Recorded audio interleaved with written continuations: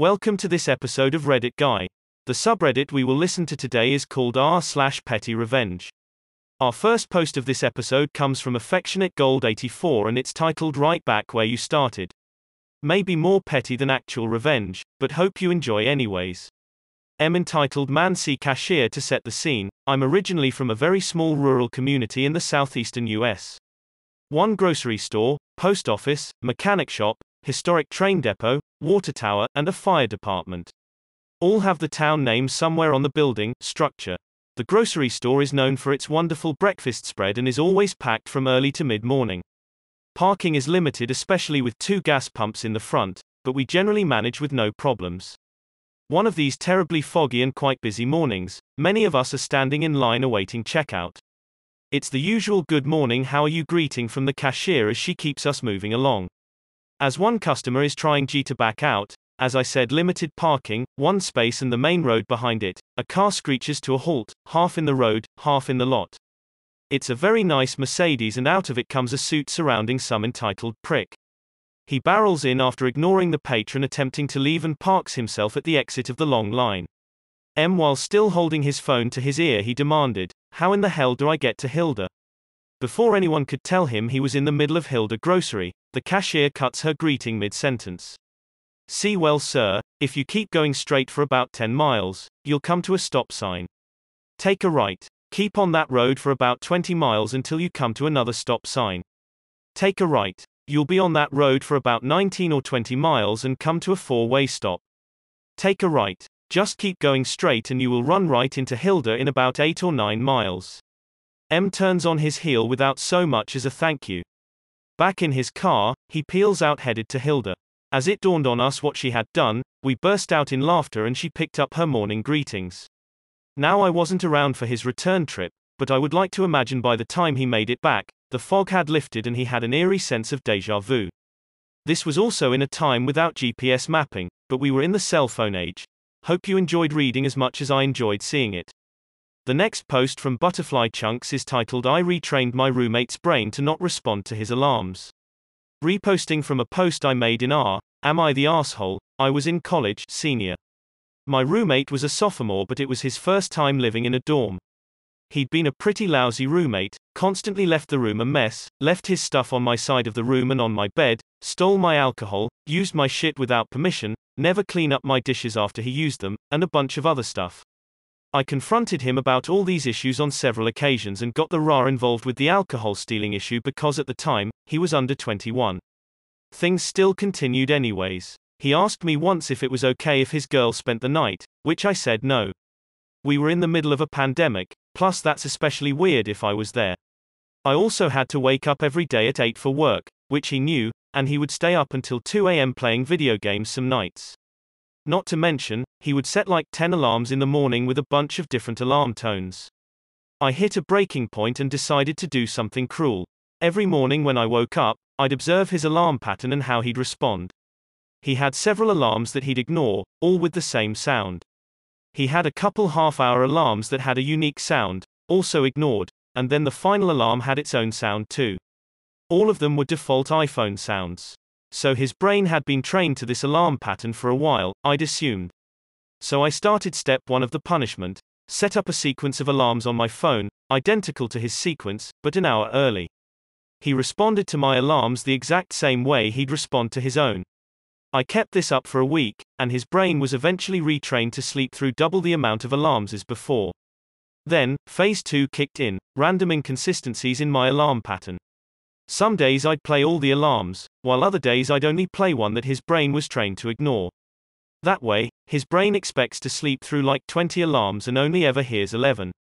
He slept through his alarm at least 4 times in 2 weeks. Eventually he finally changed his alarm pattern so he'd only have 1 alarm and he no longer had the energy to stay up until 2 a.m. TLDR, I psychologically tortured my roommate by throwing off how his brain responds to his alarm clock because he was stealing booze and was a shitty roommate. The next post from QuantumGame is titled Block Me In. Payback Time. A little explaining first. I live in a country where bikes are very popular and thus almost everyone rides to school on their bike. So the parking space for our bikes has to be pretty big, which it just barely is.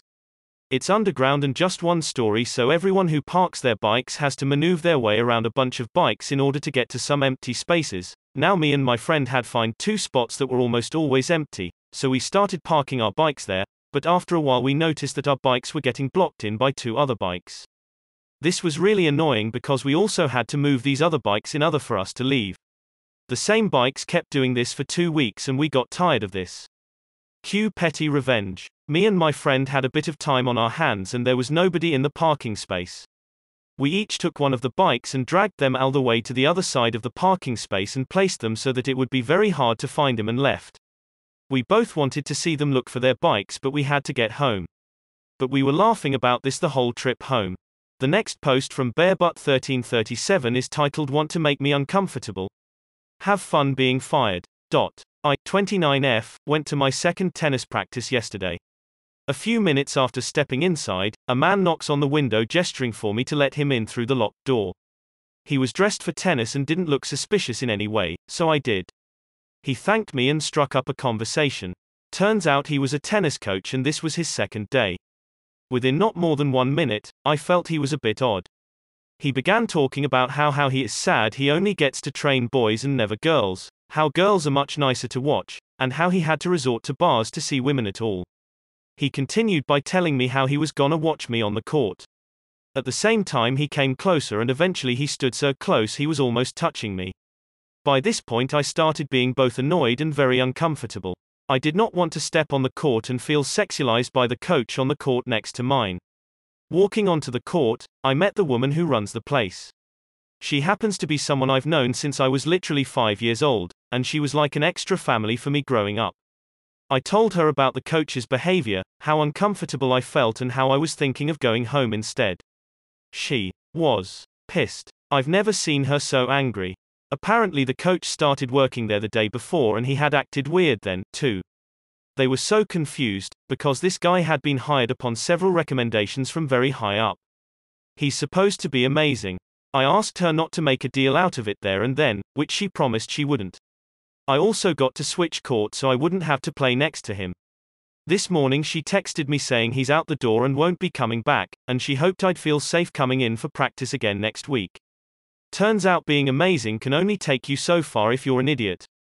Bye, fucking asshat. Edit. I've been made aware this might not count as petty revenge. I blame the language barrier, not native English speaker, and the fact I didn't know where else to put it. Hope that's okay. And thanks for all the kind words. Smiley face. Today's last post from Horse Around 8 is titled "Made Sure You Left Your Things in the Train." I guess I technically didn't do anything, but that is part of the revenge.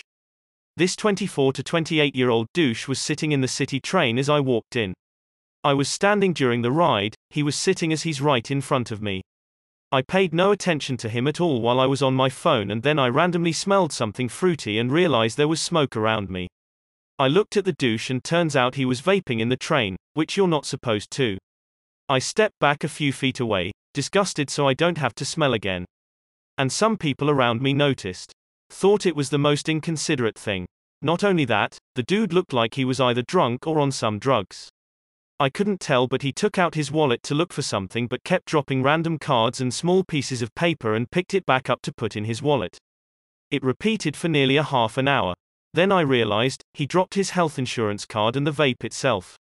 He didn't realize it was dropped. I know how it's like to accidentally leave things behind the train and have the sympathy to let people know they dropped something, but I had no guilt. Everyone else wasn't paying attention, and when his stop came, he got up and left. His things were left behind and it became my total satisfaction.